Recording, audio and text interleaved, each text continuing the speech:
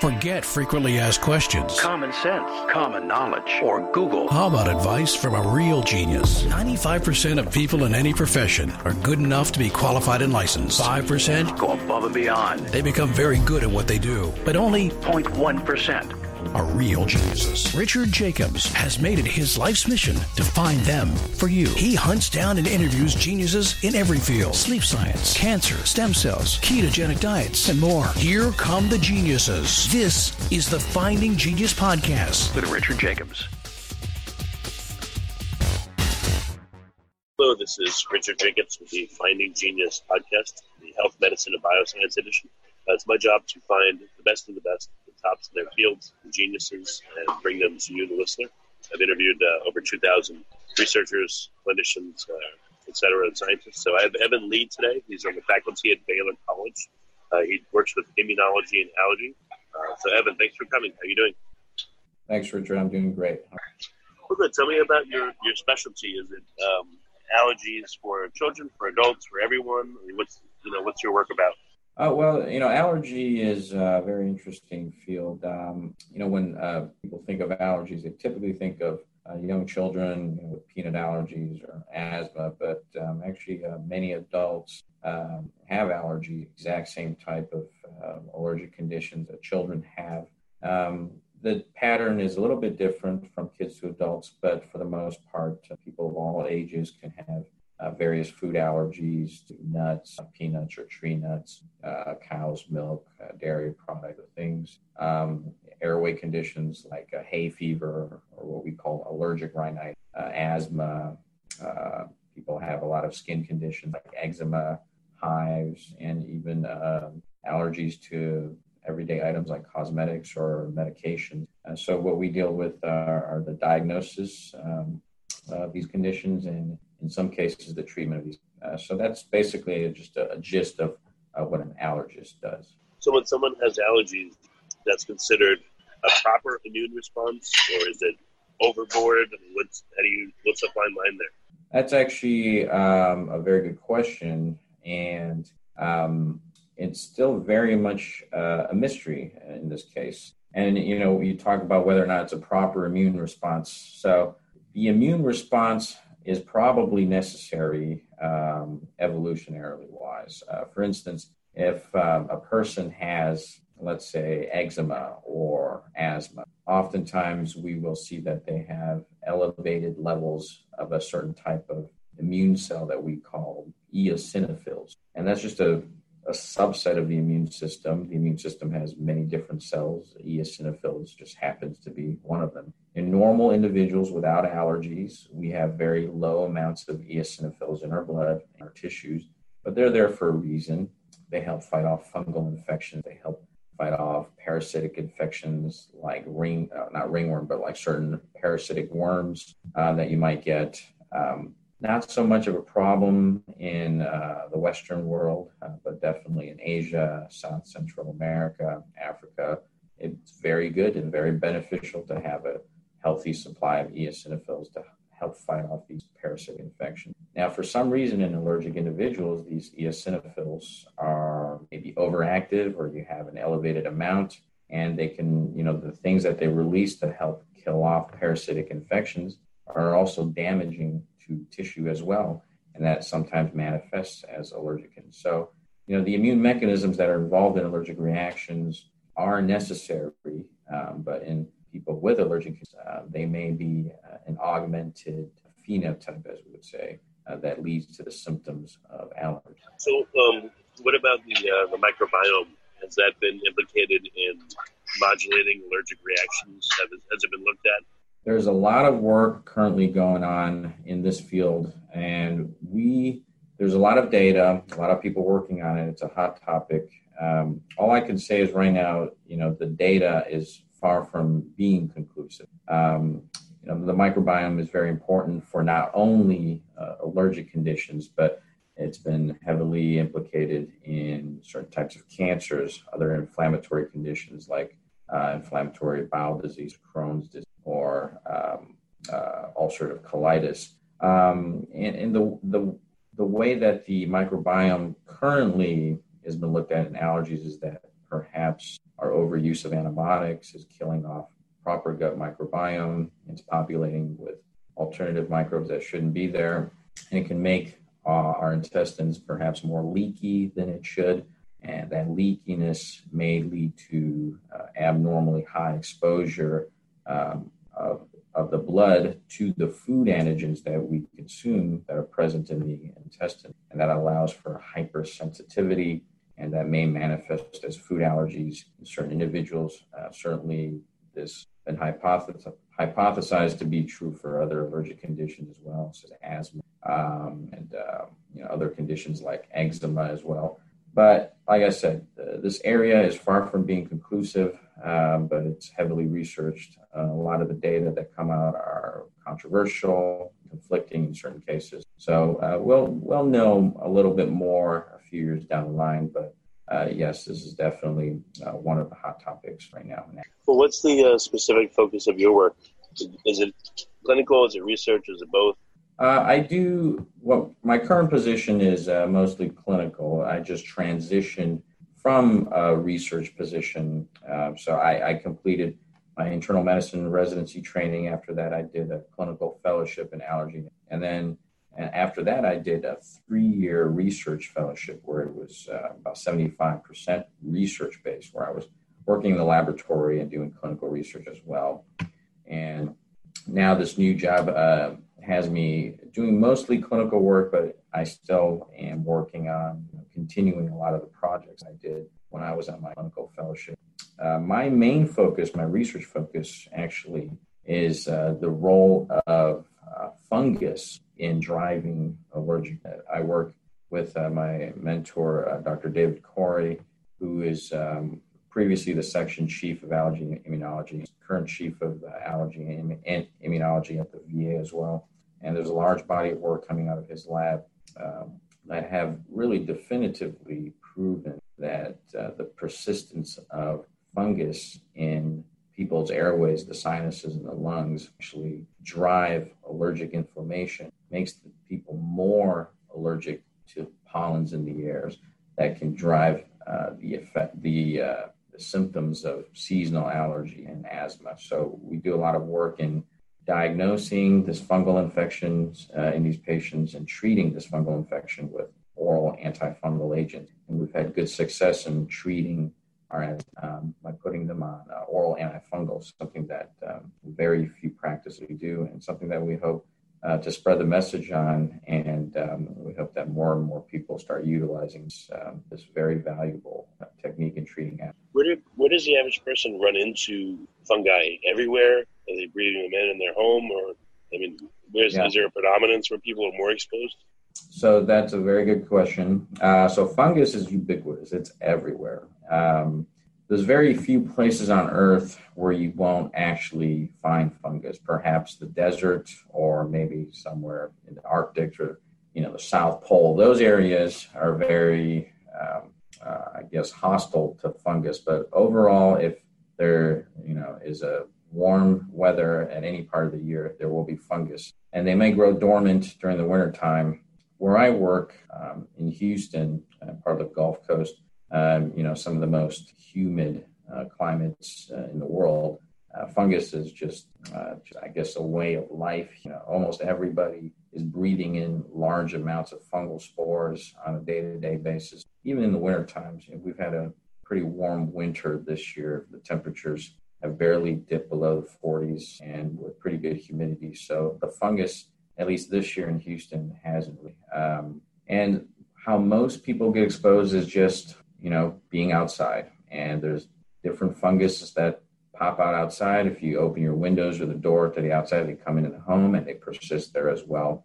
And while they don't typically cause a life-threatening infection that would otherwise kill an immune-compromised individual, in certain susceptible individuals, they will in the sinuses, in the lungs, in the gut, and cause a type of, a low-level infection that may not even have the typical symptoms of an infection. But in these individuals, this infection manifests as the symptoms of hay fever and asthma. And right now, most allergists and doctors treat these symptoms with allergy pills like antihistamines and steroids without actually addressing the underlying problem, which is the fungus that's growing and persisting in the person's airway.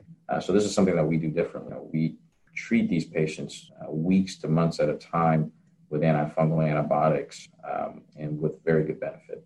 Is it ever beneficial to have a fungal infection? Is there a trade-off? Does it exclude other types of sickness or allergy or problems? I see. That is probably an unexplored area, and it might be a good question to look into. So this, when you think of the microbiome, we normally think of bacteria, but fungus is probably part of the microbiome as well. So what you're getting at is there a natural balance of fungus and bacteria, one's intestines or the airway? And I really honestly would not be able to answer that question. Would eradicating certain types of fungus allow for more bacteria that otherwise are harmless, but then they can overgrow and lead to problems? That is a very good question. I'll just tell you, in my clinical practice, we've treated hundreds of patients with antifungals. We've not observed a secondary bacterial pneumonia as a result of our treatment, at least not that we know of. There probably is a role for it in a person's microbiome, but from our experience in patients who have allergies, at least, it's not the bacteria that's the problem. It's the overgrowth of the fungus that we've addressed. So far, we haven't, secondarily caused a super infection, if you will, by treating a fungal. Is there medicine resistance in fungus just like in bacteria, or no? There absolutely is, and that is one of the main concerns that we have when we treat patients with antifungals. So it's always something that we keep in the back of our minds to watch out. We have to weigh the risks of resistance and the benefits of actually getting their asthma under control. Invariably, there will be resistance when you put a patient on long courses of antifungal therapy, just like there would be with bacteria. So a couple of ways you could do, a couple of things you can do to get around that is you hit them strong early on with multiple different classes of antifungal, or you treat them over a long period of time in the hopes of eradicating the infection. But we have had cases where a patient, down the line after months or years of treatment start to fail to respond to the usuals, and that is a problem. This is why we reserve this type of treatment for the very severe asthmatics. We don't usually consider antifungals unless a patient referred to our clinic after many years of severe symptoms, failed multiple different inhalers, allergy medicines, asthma medicines. So they've kind of been through the ringer, tried everything, and nothing's working. A lot of them are, dependent on oral steroids on a daily basis, which has dozens of problems that associate with that. And the antifungals don't have those nasty side effects of steroids. So it's, in our case, the patients that we get referred to as almost the last resort for a lot of these. So we think the risks for these patients oftentimes is worth it, but that is something. Are there people that have asthma that they have a fungal infection, possibly they just don't know it? And if they were diagnosed, maybe they could, stop using an inhaler, for instance, possibly? I would say the majority of patients with asthma or maybe it's presumptuous for me to say the majority, but a large number of patients with asthma have a fungal infection, and they don't. Simply because this is not something that's currently recognized or accepted, or many allergists are not even aware that a problem. It's controversial because the trials that have been done on using strictly antifungals in severe asthmatics have had conflicting results. There was two large trials, both of them are prospective, randomized, placebo-controlled trials. So this is the highest level of evidence you can have with any trial. One was done about 10 years ago and used an antifungal called itraconazole. Patients with severe asthma, they were sensitive to fungus. They were treated for 4 months, and the trial results was positive that it has a clear benefit in treating these asthmatics. A second trial came, a different group conducted it 5 years later, used a different antifungal, treated, in my opinion, sicker patients for a shorter duration of time, and this trial had negative results. So the two trials addressing the same problem, but they went about things differently. The second trial, in my opinion, didn't do it properly, didn't treat the patients long enough. They had sicker patients, a lot of them were smokers. That's why they had the negative results. Because of this is still controversial. So most clinicians do not put their asthmatics on antifungals unless they have the most severe of fungal-mediated asthma. It's a condition called allergic bronchopulmonary aspergillosis. This is really an end-stage fungal asthma. It's only when a patient gets to that level when doctors actually start thinking of antifungals, which I think is actually not appropriate because these patients have been on a long road down to this level, and they should have been on antifungals many years before. It makes sense. So clinically, what do people present like if they have a fungal problem? Is it any different than other problems? So, there's different levels of asthma. The current guidelines indicate that we rate asthma based on mild intermittent, which means these patients only occasionally have symptoms and all they need is maybe an albuterol inhaler once a week or something. And there's mild persistent, which means that these patients have daily symptoms, but they're easily controlled with a steroid inhaler.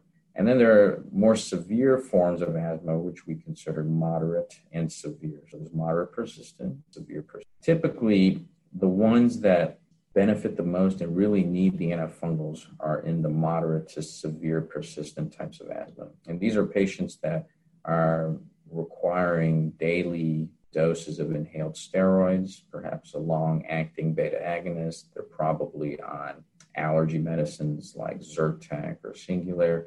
And they get symptoms of shortness of breath, wheezing, coughing. They all produce a lot of mucus, especially when they're exerting themselves or first thing in the morning. It's usually green and thick mucus. They have mucus draining from their nose down the back of their throat. Oftentimes, the mucus is so thick, it wakes them up in the morning and they aren't able to sleep. This is the type of patient that we see that's very typical. And we get their sputum and we culture it, and a day or two later, big puffs of mold just come straight out of that sputum. It's undeniable. And we put them on antifungals for 3 months, and then, miraculously, their sputum clears up, and nothing they've ever done in their lives has ever done that before. It's a very, very effective treatment for the right type of. And again, what kind of patients would you suspect, before you're even able to look at them, are more likely to have a fungal infection versus something else? Typically, a patient that has a good clinical picture of asthma or chronic sinusitis, and oftentimes that's both present. So, an asthmatic asthma diagnosis is a diagnosis that's made mostly on clinical grounds. There are certain confirmatory tests that we can run, like lung function tests and allergy testing. But if a patient, otherwise healthy patient, has no other lung conditions or heart conditions of coughing or wheezing, or they get short of breath when they're exercising or climbing up a flight of stairs, they wake up at night short of breath or coughing or wheezing, you can pretty safely say they have asthma. If they're also coughing up a lot of mucus, probably 8 or 9 times out of 10, we are able to take that mucus, bring it to the laboratory, and culture out fungus. Chronic sinusitis is a different condition, similar in many ways to asthma, but this is, in our opinion, a chronic fungal, and oftentimes bacterial infection of the sinus cavities of the skull. These patients complain of a lot of nasal congestion, a lot of drainage of mucus down the back of their throats, a lot of coughing up of them. And oftentimes I'll get a CT scan of these patients that can actually show you very nice pictures of their sinuses, and you can actually see very clearly the chronic infection in these sinuses. And 9 times out of 10, these guys will also have fungus growing in the. So how does someone know if they have a problem? How do they find a practitioner who's willing to look at the possibility of fungus? I mean, you can't serve the whole country, so what can people look for? Well, this is it's difficult to find a practitioner that will be willing to put a patient such as the ones I described on antifungals. They don't really teach this in medical school or residency or fellowship training. When a physician thinks of an infection, typically they think, an infection has to cause fever, has to cause swelling of a tissue, it has to be life-threatening, in order for it to be considered an infection. Oftentimes, you will see these patients provide sputum samples. They send them to the lab, and it grows yeast or fungus, and they are often ignored because physicians think that this fungus is not causing any fever. There's no elevated white count on the blood test, so it can't be an infection. We call it a colonizing. A pathogen is labeled as a colonization. People just ignore it. So you won't find a lot of physicians that will be willing to actually commit to this type of treatment because, we're taught to ignore these culture results. But this is, in our opinion, from the studies that we've done, not appropriate. We don't ignore positive fungal cultures on these clinical tests, and we will treat them aggressively. If a patient is interested, in having a consultation about this, Baylor College of Medicine is probably one of the few places in this country that actually does work in this area that will actively treat patients that we believe have allergies that are driven by chronic fungal infection. Well, of course, culture the sputum first to confirm this suspicion, and then if they're positive, we will put the patient on treatment. The other major clinical site that does this is in the UK. So it's really just Baylor College of Medicine in the UK. I know of very few people that actually do work in this type of condition. When someone's on an antifungal, do they experience anything, or is it not too hard on them and they just feel like totally fine? All of a sudden, they just have less problems. Certain antifungals have more tolerable side effect profiles than others. The typical one we start off with is a medicine called terbinafine. You may have heard of the brand name. It's called Lamisil. We use it typically for toenail fungus. That's what most doctors use it for. But we utilize it a lot for chronic sinusitis and asthma. And this is very well tolerated for the most part. The worst side effects that I've seen are maybe just some nausea. Sometimes patients get a rash that's not very severe and that's self-limited and goes away after a few days. The stronger antifungals, they're what we call the azole antifungal medicines, such as voriconazole or fluconazole or itraconazole. These have a bit of a more severe side effect profile. It can cause heart issues, nerve issues. It can make you more prone to sunburns. But, there are precautions that we take. But for the most part, I would say, 80% of patients tolerate these without any significant side effect. The one thing that's common to all of them is that they can all cause liver inflammation. So we always recommend that people abstain from alcohol when they're on antifungals. And we do check a liver function test 1 or 2 weeks into the treatment to ensure that the inflammation is not too significant. 99 out of 100 times, there's no abnormalities whatsoever, and they can continue on with the treatment for weeks to months at a time. We don't need to check it again. But there are those odd cases where it does cause significant inflammation and we have to discontinue medication. This condition is self-limited. Once the medication is stopped, the liver inflammation resolves. I think you mentioned that antifungals seem to have a longer course than antibiotics. Antibiotics, I guess, 10 days, but I think you mentioned a few months. Is that true? Yeah, that's correct. And, it's not true for all fungal infections, but the type of infection that we deal with, the chronic sinusitis and the asthma, in our experience and in the trials, the positive trials that have been done, it's really a 12 to 16 week initial course that you're really going to see any benefit. These organisms are very hardy. They're very difficult to get rid of, and you're breathing them in every single day. A bacterial infection is different. Let's say you have a bacterial infection, like strep throat or something. Only a few days of antibiotics is necessary because you're not going to be exposed to the strep bacteria constantly. But with fungus, it's a different story. It's constantly in the air. You're always exposed, and there's very few places that you can go that you're not exposed to the fungus. Well, why would it take so long to resolve it? Is it that it's hiding from your body and your body doesn't see it as a foreign invader, or by what mechanism do you think it finally resolves? That's a good question. One of the reasons, like I mentioned, is because of the constant exposure. You're always, the antifungal you're taking is killing off some populations, but the very next day you just breathed in a little bit more. So that has to be continuously dealt with by the antifungal. They're just not as susceptible to antimicrobials like bacteria are to antibiotics. It's kind of like, not all bacteria can be dealt with a few days, kind of like tuberculosis. These types of bacterial infections of the lung take several months of multiple different antibiotics to cure. And I don't exactly know the properties of these fungi that make them so difficult to eradicate, but that just seems to be the case. And not only for this type of infection that leads to asthma, sinusitis, but for full-blown what we call angioinvasive fungal infections. These are the fungal infections that all doctors take seriously. Like if you have immune compromise, if you have cancer, or you're on high doses of immune suppressants and you get a horrible invasive fungal infection of your blood or your lungs or your brain, these patients need several weeks at least of IV antifungals. It just takes a long time to kill off these pathogens. Well, if you're still breathing them in, though, yes. Why, if you kill them off, why wouldn't they just come back? That's a problem, and they do. They often do.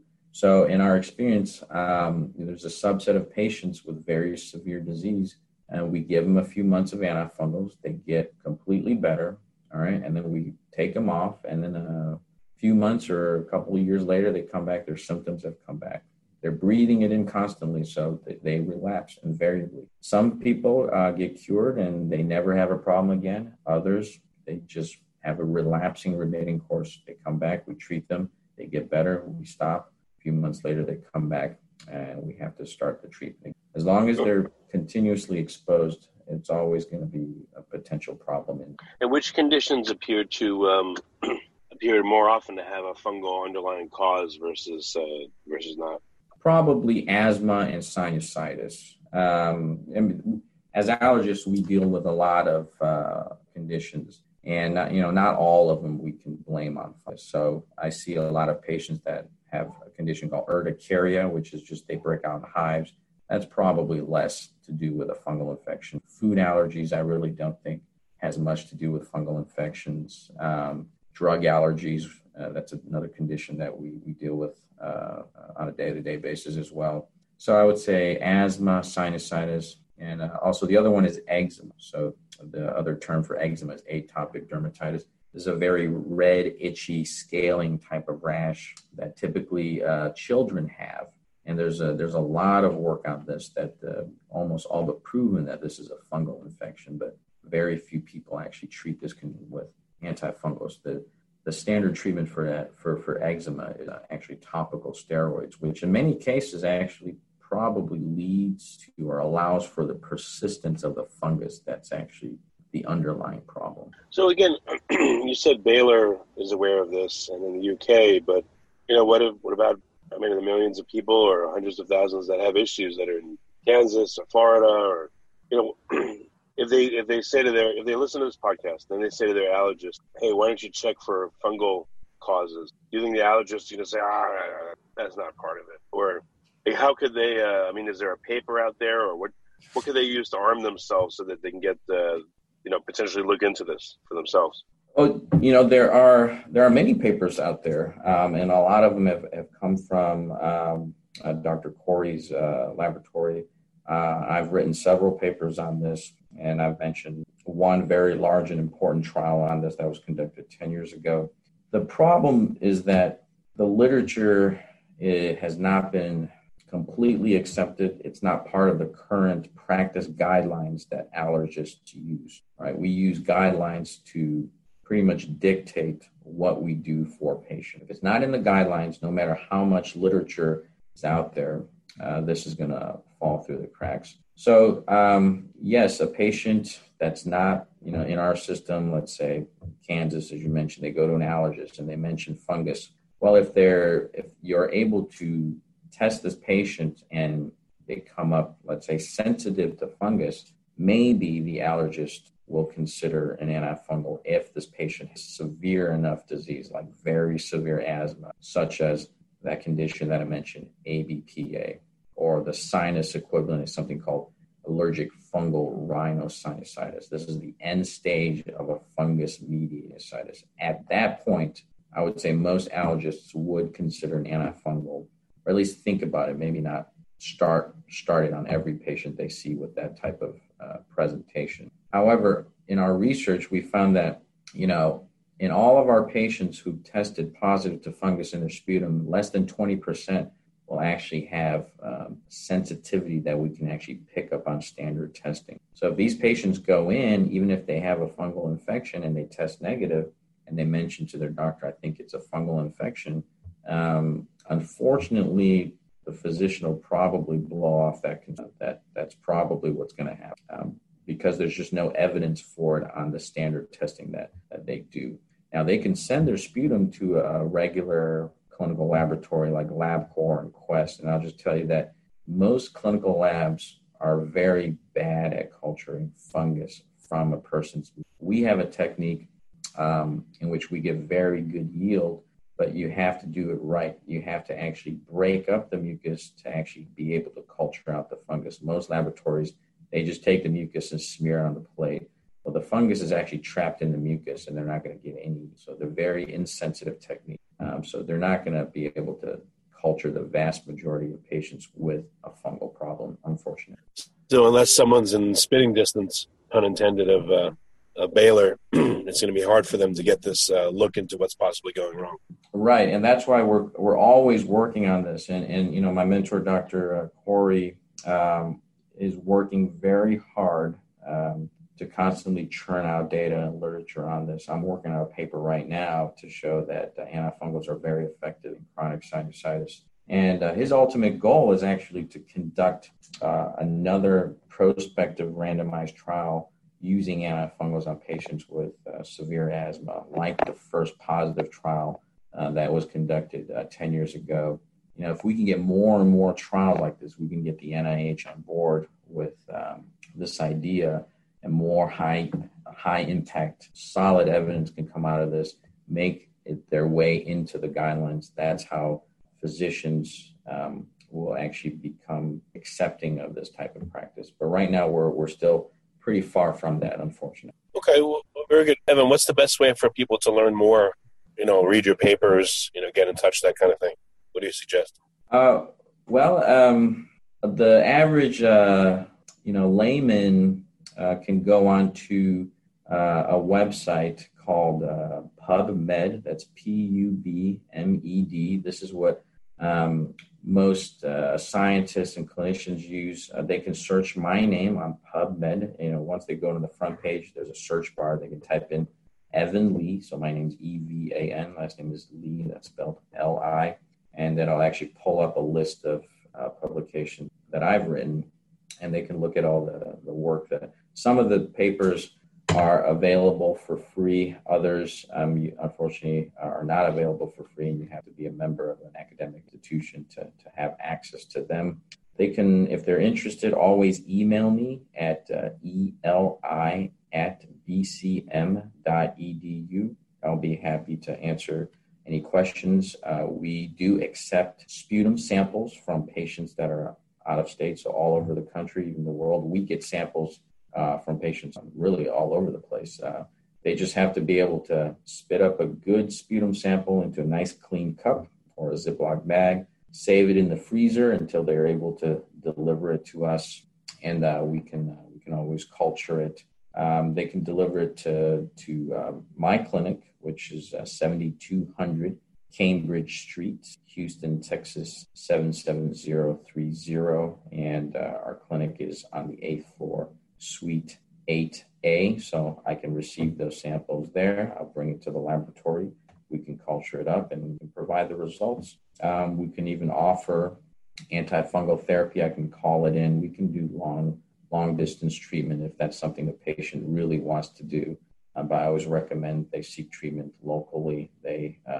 We can take pictures, have them send them to the regular doctor, discuss it with them. I can speak with their doctors, and we can always talk about putting the patient on antifungals, and I can guide that treatment. So, That's great. That would be the best way to reach me. Yeah. Well, very good, Evan. I'm glad that you're paying attention to more than just the standard, and I appreciate all your wisdom and knowledge on this podcast. Thank you for coming.